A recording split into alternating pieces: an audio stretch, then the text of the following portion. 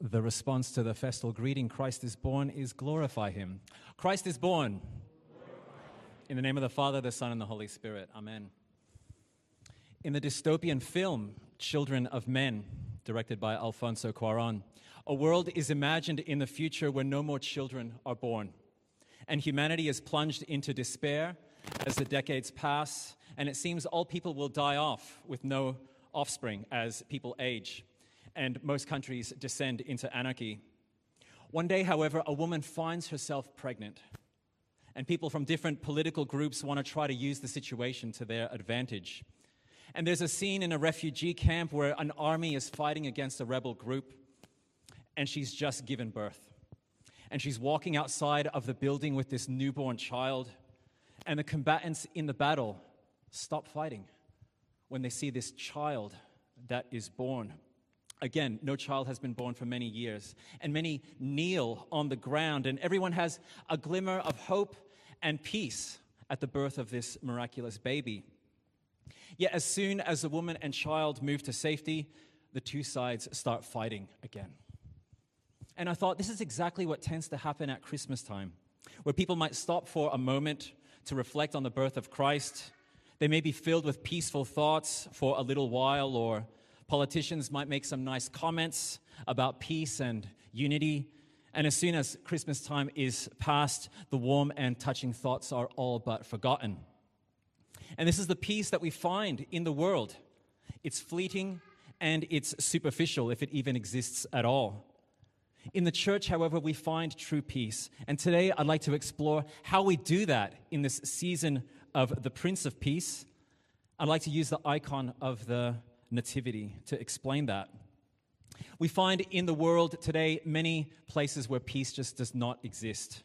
Whether it's Ukraine, Palestine, Syria, Yemen, Haiti, Sri Lanka, Iran, Peru, all of these countries are facing situations with no peace. Moreover, worldwide there is inflation, rising food and oil prices, political divisions, and even in the home, in the workplace, in our schools, and in our own very hearts, we lack peace. People seek peace by external means, by political change, by protests, by treaties, by even fighting wars to try and gain peace, or changing laws that govern people's external behavior. There may be some good aspects to these, but the issue is that they don't go deep enough. In Orthodoxy, we try to get to the root of the problem. And the Orthodox approach to peace is found in the icon of the Nativity.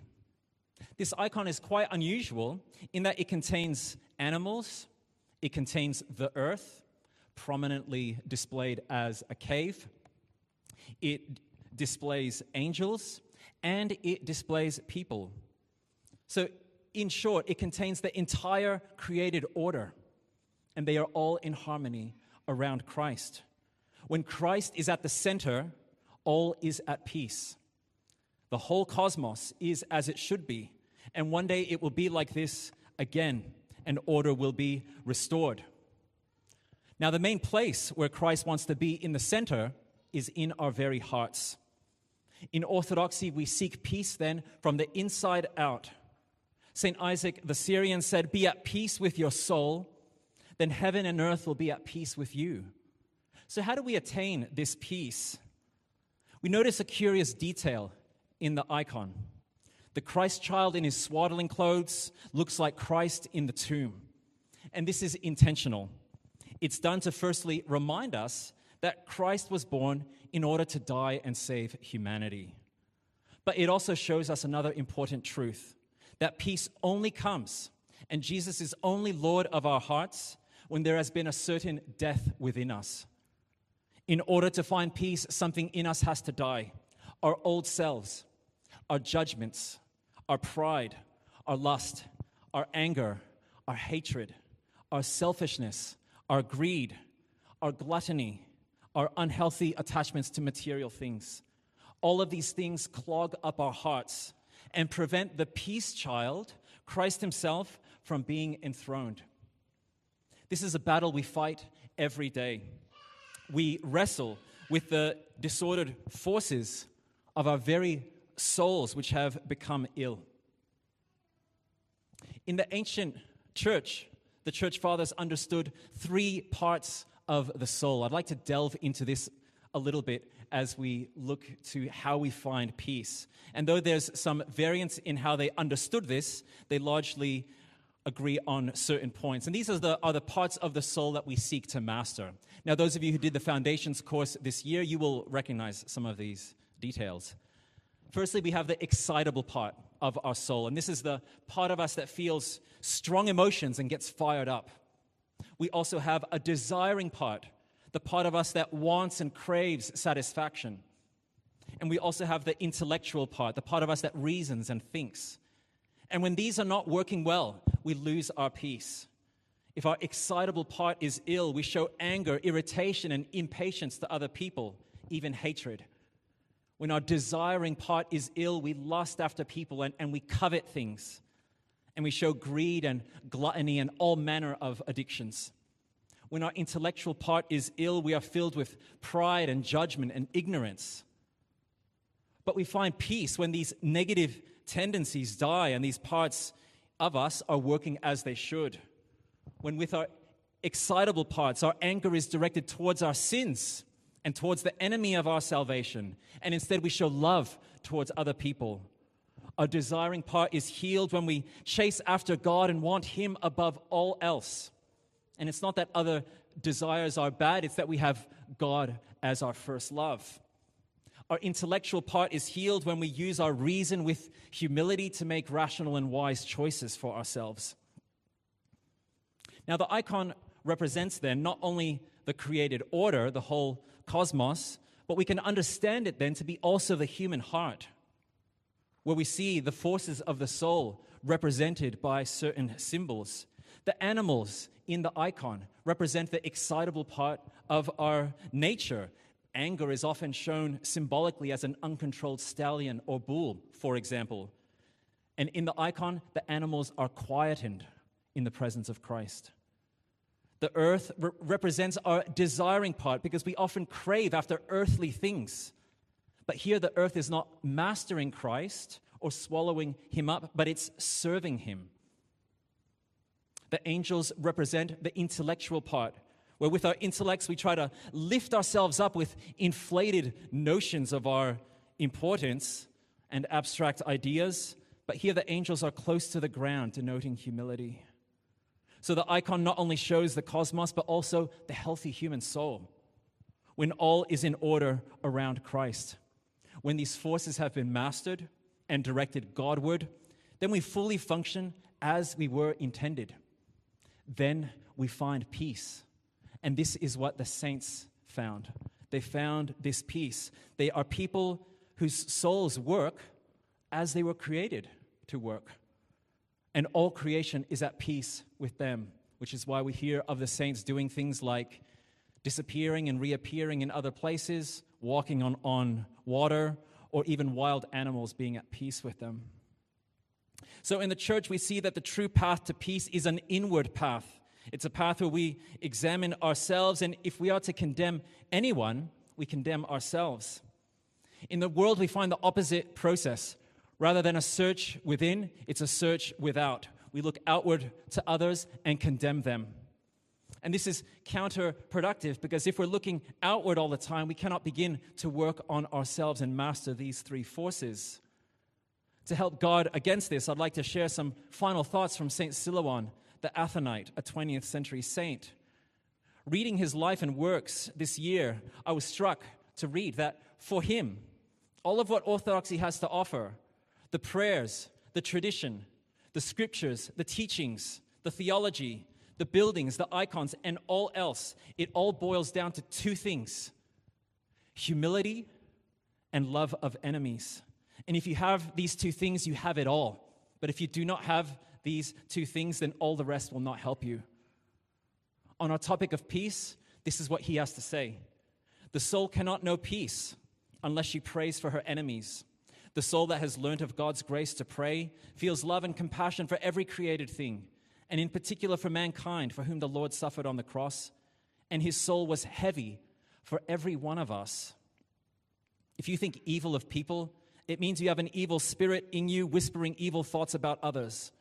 The Lord wants us to love our fellow man. And if you reflect that the Lord loves him, you have a sign of the Lord's love for you.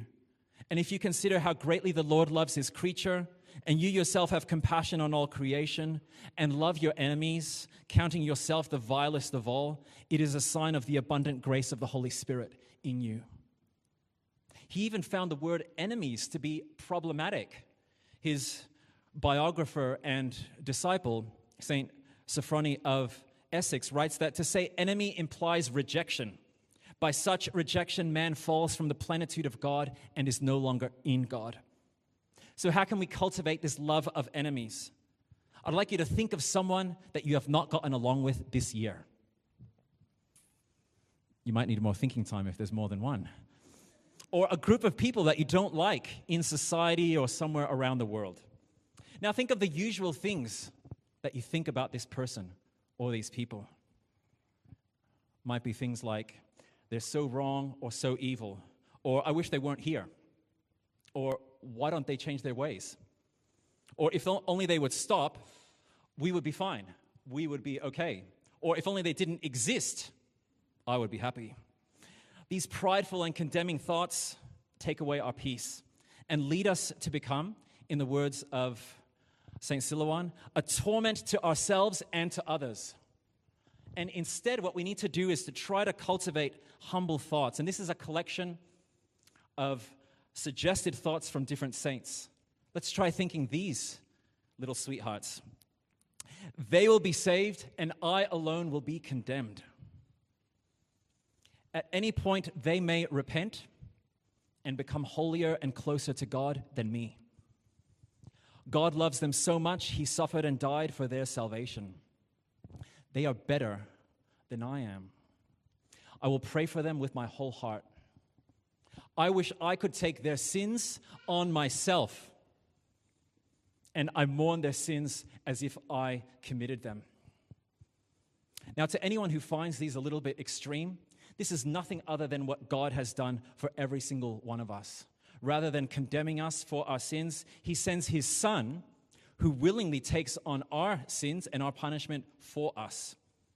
Now, this is hard. No wonder we don't have peace in the world, because it's far easier to be affronted by others' sins, to judge and condemn, to feel self-righteous, to compare ourselves to others. Not one of us wants to humble ourselves, let alone before people that we classify as enemies.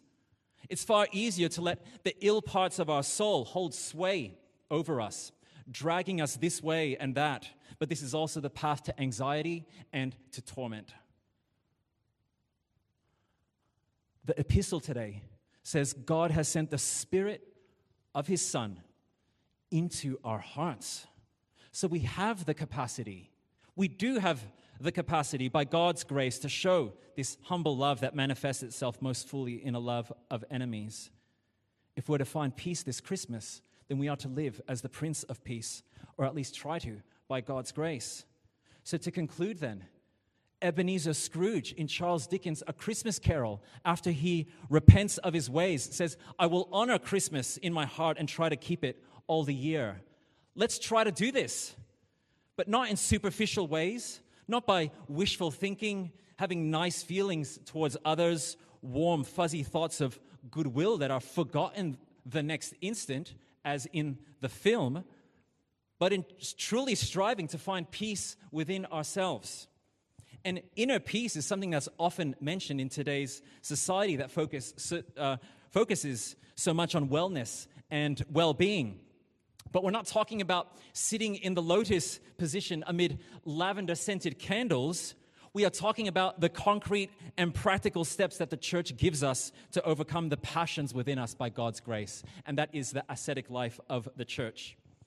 This is why we've been looking at the spiritual disciplines in these last months that have those of confession, almsgiving, fasting, Eucharist, Scripture, the saints, all undergirded by prayer.